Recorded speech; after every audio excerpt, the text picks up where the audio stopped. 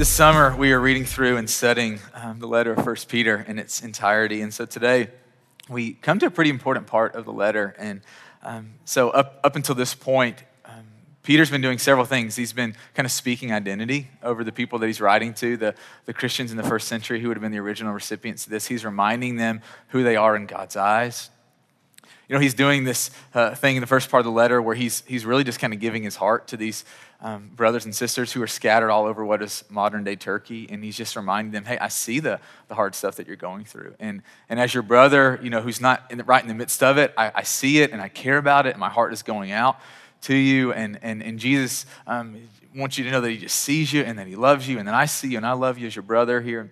And Peter does this thing where he's just like really just letting the people see his compassion. So Andrew, if you're here with us last week, you walked us through so well how griefs and trials and persecution, how they have this way of really shaping us as a people of God. That as things that we don't want, as we don't go looking for, but as they come into our lives, how they tend to just refine us and make us more like Jesus. And so today, the shift that kind of happens in his letter is that up until this point in the letter, everything that Peter's talking about is kind of reactive. As Christians, it's like, hey, as things come into your life, this is the way that the followers of Jesus, this is the way that they respond. And today things start to shift because Peter's not asking us to embrace this reactive posture, but this active posture. You know, and the reality is as Christians, we can, if we're not careful, make Christianity, following Jesus into something less than the fullness of what God desires for us. So here's what I mean, that we can kind of take this reactive posture where we just kind of sit back and we become maybe even lazy spiritually. And we wait for these hard things to come into our lives. And then when those things come into our lives, that's when we press into the Lord. Like we're kind of on autopilot, we're kind of doing our own thing. And then, man, something hard happens. You get divorced, or someone in your life that you love gets divorced. Or someone dies that you care about.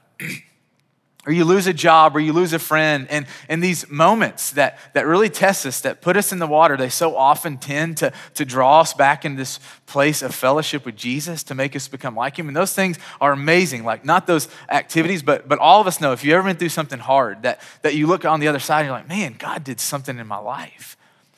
But if we're not careful, what will happen as Christians is we'll sit back and we'll just wait for hard things to come to us. And Peter says, hey, I don't want you just sitting around waiting for hard things. Like if you're waiting for the hard things to come in your life to be formed in the image of Jesus, you're missing half of what it means to follow Jesus. And he says, I don't want you just to be reactive. I want you to be active as a people of God. And I think you see this in the very first verse that we're going to be in that Nick just read. And so he says, hey, therefore with minds that are fully alert. If you get into the original translation, in the first century, we miss out on some of the rich imagery that they would have picked up on. And so literally, what is written in the Greek is, hey, gird up the loins of your minds. Gird up the loins of your minds. And we read that and we're like, man, I'm glad that's not what was in my Bible, because that's a weird phrase, right? But to them, it would have spoken in some really deep ways. You see, in their culture, robes were the skinny jeans of the day, right? People wore robes, and so often what would happen is they would hike up their robes, and Cyrus said like they'd kind of tie it around your waist like a diaper, not for the function of a diaper, but kind of had the same look. And people would do this, and they would do this so that they could run, so they could be active.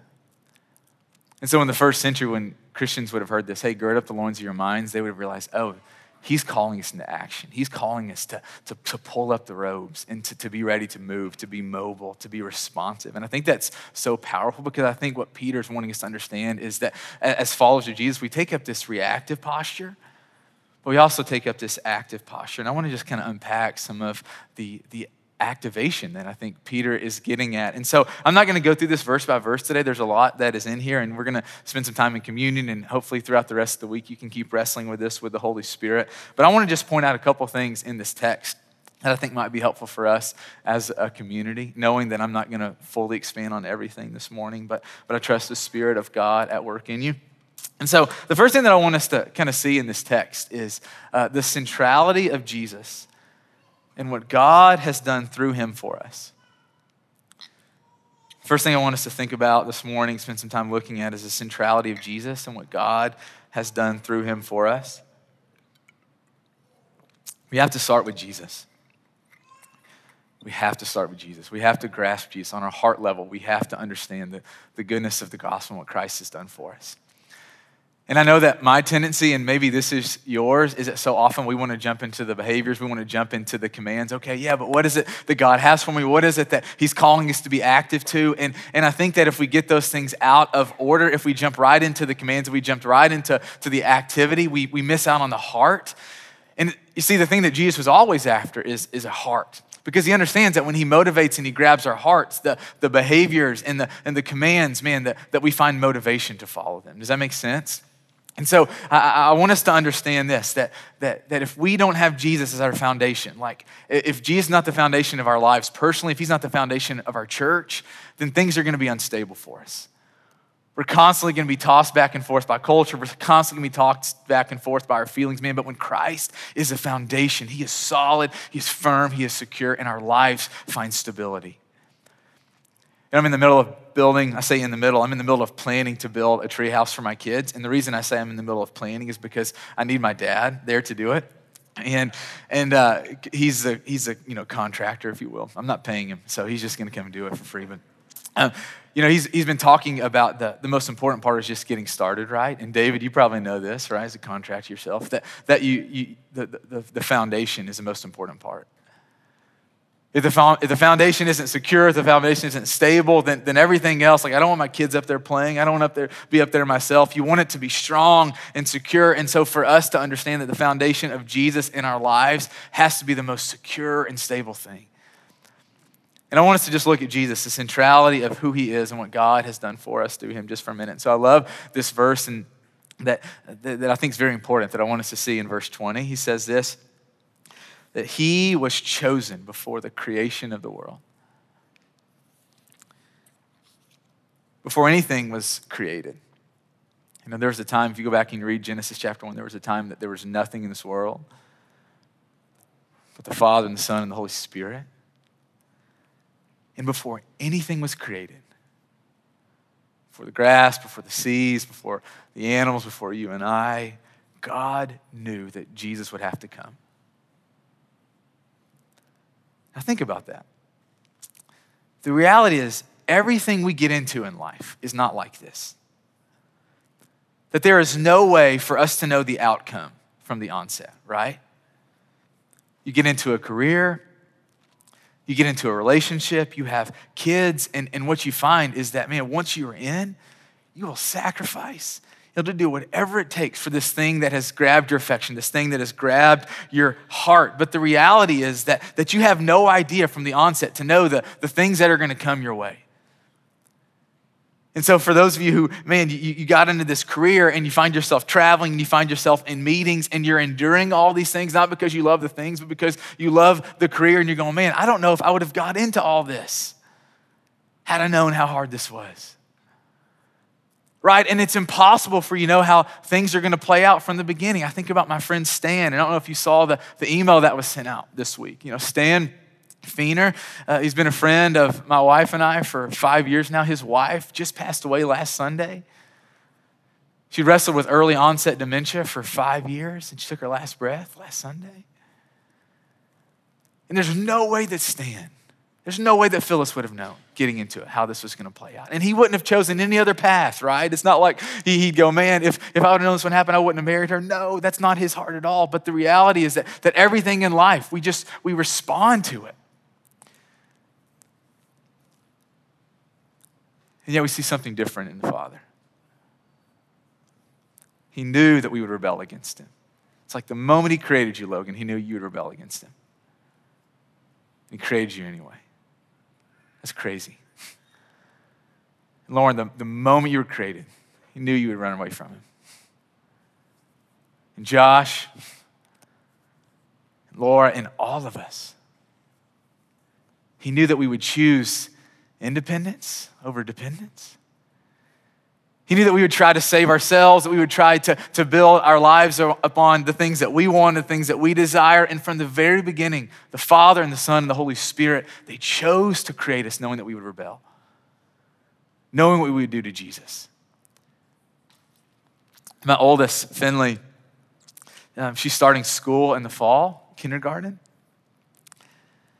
And I'm telling you, if you told me that she would be treated like Jesus, think about his crucifixion, you think about all that he went through, people spitting on him and mocking him and hating him, and I'm going, man, if you were to tell me, hey, that's what Finley's getting into as she starts school, I promise I'm not sending her. And yet we see in this text the deep love of God, the deep investment of God in us from the very beginning. This Jesus in verse 20, he has redeemed us because his blood on the cross was shed. This Jesus in verse 21, he's not just buried in a tomb somewhere. This Jesus was raised from the dead 3 days later. This Jesus is coming back for us in verse 13. This is so beautiful, to give us grace. We're going to talk about this at the very end, but this idea of what we didn't earn, what we can never deserve, what we could never do enough to work for. And I want us to understand that we have to understand this Jesus. And if we try to skip over Jesus and go straight to the action, we will miss out on the heart, miss out on the thing that which motivates us to want to lay down our lives, to cling to this Jesus. First thing I want us to understand is the centrality of Jesus, what God has done through him for us. The second thing I want us to understand is that in this text, we understand that we see someone in Jesus worth patterning our lives after. That we see in Jesus someone worth patterning our lives after. You know, who is someone in your life that you want to be like? You know, Parker, you think about who's someone in your life that you want to be like and why? Holly, who's someone you want to be like and why? And we all have these people ask you that question. Who do you want to be like and why? Maybe it's a parent, maybe it's a grandparent, maybe it's a boss. Think about my youth pastor and his wife growing up, Nick and Meredith. And I looked at the way that they loved each other, the way that they loved the Lord, the way that they loved me, the way that they were willing to have hard conversations with me, the way that they were willing to sit me down and to call me to more. I could think about the investment that they had in my life, how they would come over and they would just pour into me. And Nick would come over and we would ride four-wheelers. He'd come to all my games. And I looked at his life and I looked at his marriage and I looked at the things that he chose to do and the things that he chose not to do. And I realized, man, there's something about his life that is worth imitating. You see, when we start to understand this Jesus, when we encounter this Jesus, we find in this Jesus this desire that we want to be just like him. So he'll say things like this in verse 14 through his servant Peter, hey, as obedient children, do not conform to the evil desires you had when you lived in ignorance. But just as he who called you is holy, so be holy in all you do, for it is written, be holy because I am holy. And so this idea of holiness is so much more than just avoiding sin. It's this idea of living righteously, living in a way that brings honor and delight to God Most High. And as you read through the scriptures, what you see is that this is how God has always lived. This is how Christ lived when he was on earth. And I'm becoming more and more aware of, as one of Jesus' followers, that the way that God lives himself and the way that God tells us to live is actually the best way to live. And there are things that God has chosen to not do from the very beginning. And he says through Jesus, hey, don't do these things because I don't do them. Because they're not good for you. And so he says this, hey, do not conform to the evil desires you had when you lived in ignorance. And I don't know about you, but when you hear that word in ignorance, it's like, man, that's pretty insulting. What are you saying there? And he's not trying to insult us. He's trying to help us understand, hey, don't go back to the way of life, the way of thinking. Before you knew Jesus, that's all he's talking about, ignorance. Life before Christ. When you didn't know what God was like. You know, think about, JD, think about what life was like for you before you encountered Christ. We follow every impulse, right, Adrian?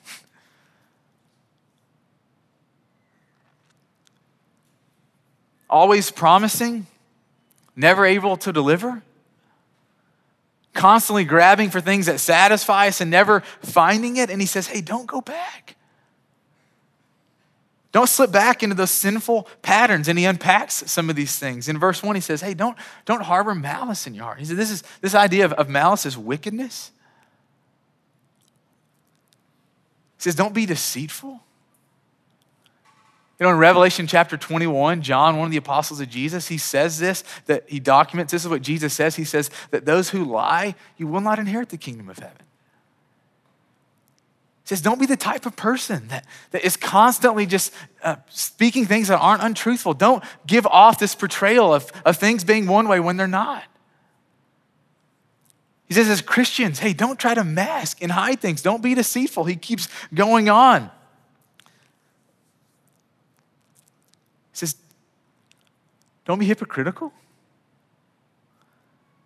He's like, don't live one way in around one group of people. Don't tell a certain type of joke and don't do a certain type of thing when you're around one group of people and to be a completely different person when you're around another group of people. He says, don't be envious. Don't look at what other people have and want their things. Their career or their money or their relationship or their car or their dog or whatever it is. Don't be envious. Don't slander. He says, don't use your words to tear people down. How often we find ourselves in situations where we do that. And he says all these things. Hey, don't do these things because I don't do these things. Because this is not how Christ chose to live. This is not how God has lived from the very beginning. He's not up in heaven slandering us. Luke, he's not just like talking to Jesus about how terrible you've been, right? Like this is not how he lives. And he says, I want you to be like me. It's the best way to live. This idea of being holy, this idea of imitating Jesus, it comes with choosing to not participate in certain things. And it's not just about not doing things, it's about doing certain things. He says, be holy. It's active. And he talks about several things, I think, about what it means to be holy in this passage. I could talk about what he says in verse 22, where he says, hey, love one another deeply from the heart. You know, it's hard to love people that you don't know. And I think God is going to do something really special in our church family. Like this group of people. And it extends beyond just coming together and having an amazing experience of worship with God, that he's teaching us to be people that love each other from the heart. I want to invite you this summer. Hey, let's proactively take some steps into living this out. That this summer, maybe when there's a little bit more daylight, there may be a little bit more flexibility in your life, in your schedule. Hey, get to know some of the people in this room.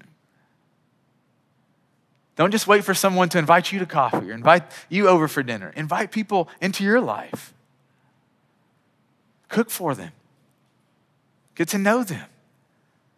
Get to know the things that their heart beats for. Get to know the places that they are strong. Get to know their gifts. Get to know the things that they want to do in this life for the Lord. And for us to understand that holiness, this idea of living a life that brings delight and glory to God, is as simple as loving one another.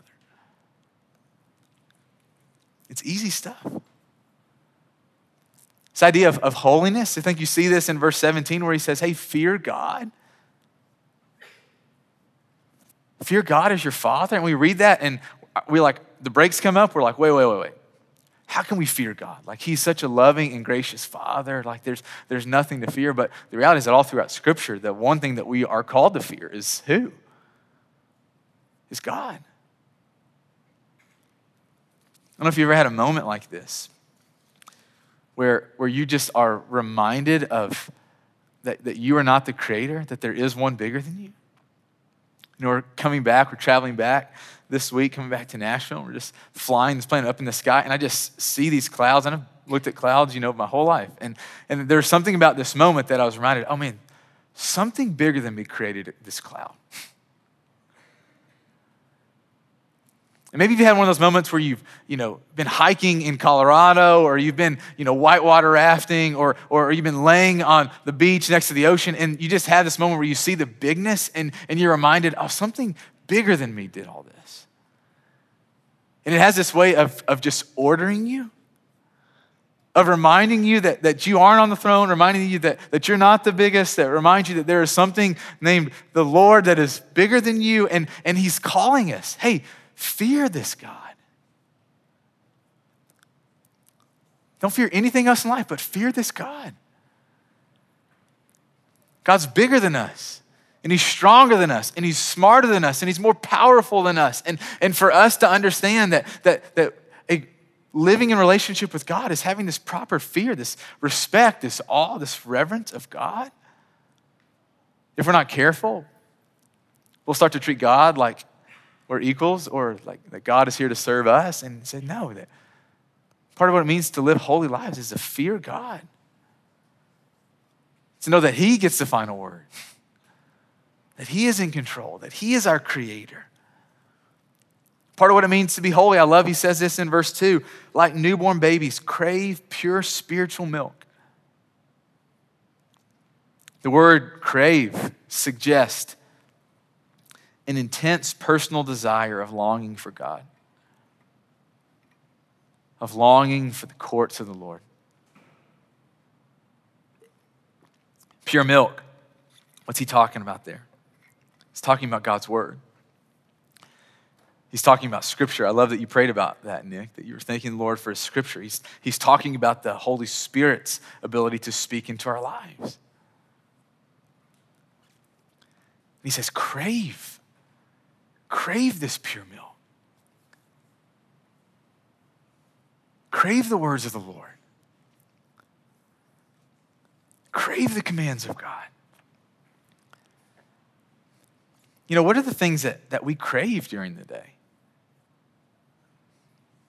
What are the things that you think about? Think about what you're having for lunch. Think about the NBA Finals tonight. Think about your vacation that's coming up. If we're not careful, man, all of our cravings that are good things, that are fine things, end up just satisfying us. And he says, hey, crave pure spiritual milk. Be the types of people, be the type of church that is hungry for my words. You've had those moments, maybe, as for those of you who are followers of Jesus, man, where you've sat down and you've had some time with the Lord, and the scripture is just so churned and so spoken into your heart, into your existence. You're like, man, why is it so hard for me to get in? Like, I want to be in this all day, every day. Or someone has a word from you for the Holy Spirit. Or in your prayer time, the Holy Spirit speaks to you, and you hear a word from God where God shows you that he sees you and that he's aware of what you're going through. And that there's something about these experiences with the words of the Lord where we develop this appetite for them. But what happens? What happens to all of us? We start to crave lesser things. We begin to settle. We start to get lulled to sleep. And so we read this where he says, hey, crave pure spiritual milk. And we're like, okay, Peter, you got to see Jesus. You got to see miracles. You did miracles. Like, you saw the resurrected Jesus. Of course you can say crave pure spiritual milk, but you don't know what that's like for us. And how do we even begin to do that? And I'm just asking this question. We can come at this legalistically. We can come at this like the Pharisees and say, okay, hey, these are the 10 things that you need to do to start craving pure spiritual milk. To start being people that crave the words and that crave the Holy Spirit to speak into your life. Or we can come at it the lens of grace. The path that Jesus has given us to walk down. And so you think about how do you develop cravings? You experience something, you taste something, and then you keep going back to it. Right? Cyrus, we were teaching meeting on Thursday, and he's like, hey, I tasted Desano's pizza. Why do I eat anything else in life? When you taste something that's good, now some of you are thinking about Desanos. It's a great lunch option for you, right? When you taste something, when you experience something, the way that you develop a craving is by continuing to feed that, to go back to it. And the same is true with God. And sometimes you're going to have these mountaintop moments, but for us to be people that prioritize the word of God in our lives, that you put yourselves in places to hear the words of God like you're doing this morning, like we're doing this morning. You create space in your life to read.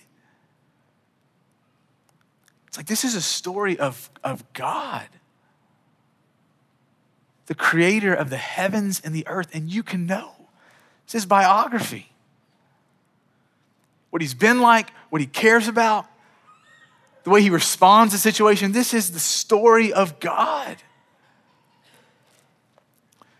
It's interesting. I don't know if any of you guys saw this. I don't subscribe to GQ, but one of my friends was telling me about this article that was just posted in GQ. Douglas is last one. He's like, of course you don't subscribe to GQ. Like, we can tell by your attire that you don't subscribe to GQ. It said, hey, the 21 books that you shouldn't read. Did any of you guys come across this? A couple people. 21 books that you shouldn't read. And you know what's on that list? The Bible. And I'm not trying to like throw this author under the bus who wrote this. He just has never encountered the Lord before. He's not our enemy. He just hasn't tasted the goodness of the Lord. But if you've ever read this, from cover to cover and you get to know the God that is in it, you will develop a hunger. It doesn't mean that it's easy. You know, this week, it's hard. Sometimes you go through seasons where it's just hard to read the Bible, where it's a struggle, and it should be. Everything that is good in life comes with struggle. The easy things in life are the things that don't really last, don't really fade. It's the hard things in life. It's developing a relationship. It's being a person of integrity. It's raising kids. It's being disciplined. These things are hard. And for us to be people that go, man, if we really want to crave pure spiritual milk, we want to be people that are defined by our hunger for God, it takes some discipline. And sometimes we have moments like Paul did, Acts chapter 9, where you're just going about your business and God just gets a hold of your life. And that will happen for some. Maybe that has happened for some of you. But the other part of what God says is, hey, if you will seek me, you will find me. And we come to understand this God, that we can know this God. We can encounter this God. We can live lives that actually delight him and honor him. Man, it'll change us. And I love the way that Peter started today. This is where I wanted to end. In verse 13, he says, hey, set your hope on the grace to be brought to you when Jesus Christ comes. You know, what's the motivation for this craving? What's the motivation for us to want to know this God? Why not just live lives however we want and do what we want and to let God interrupt our lives with hard things to reground us? Man, what is the purpose of, man, it's because Jesus, when you meet him in glory, when you die, and when he comes back and he raises us from the dead and you stand face to face with Jesus, it says that he is coming with his grace for those of you who are clothed in Christ. That he longs to meet you with grace, what you didn't deserve, what you didn't work for, what you can never earn. You know, there's two different types of anticipating something. One way of anticipating something is like receiving a grade for a test which you weren't prepared for. You remember that feeling when you were maybe in elementary school, or maybe it was in college where you showed up and your professor, your teacher's like, hey, we're having a test today. And you're like, oh crap. And you take that test and you know that you bomb it, and a few days later, they are passing out the test, and you are not eagerly anticipating is not the words that you would use, right? To get that paper and to go home and have to tell mom and dad that you flunked this test.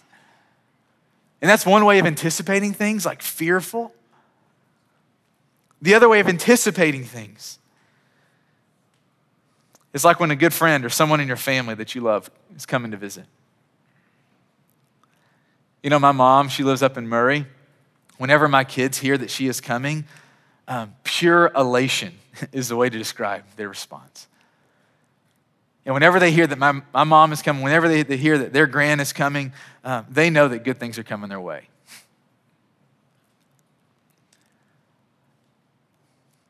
Her coming evokes this joyful expectation. And when we understand that one day we will stand face to face with Christ, and he's going to lavish on us his grace that covers all of our sin. He takes us to be with him forever. When we understand that this Christ, this goodness who has walked with us throughout all of our stumbling and all of our failing and all of our taking our eyes off of him and all of the craving other things, and when we realize that he's standing ready, wanting, willing to bless us with his grace. And we'll spend our lives being hungry for this God, craving this God. I love that he says this in verse 3. Now that you have tasted that the Lord is good. Now that you've experienced the goodness of the Lord. And we find that when you experience God, when you hear from God, when you see the goodness of God, you want to share this God.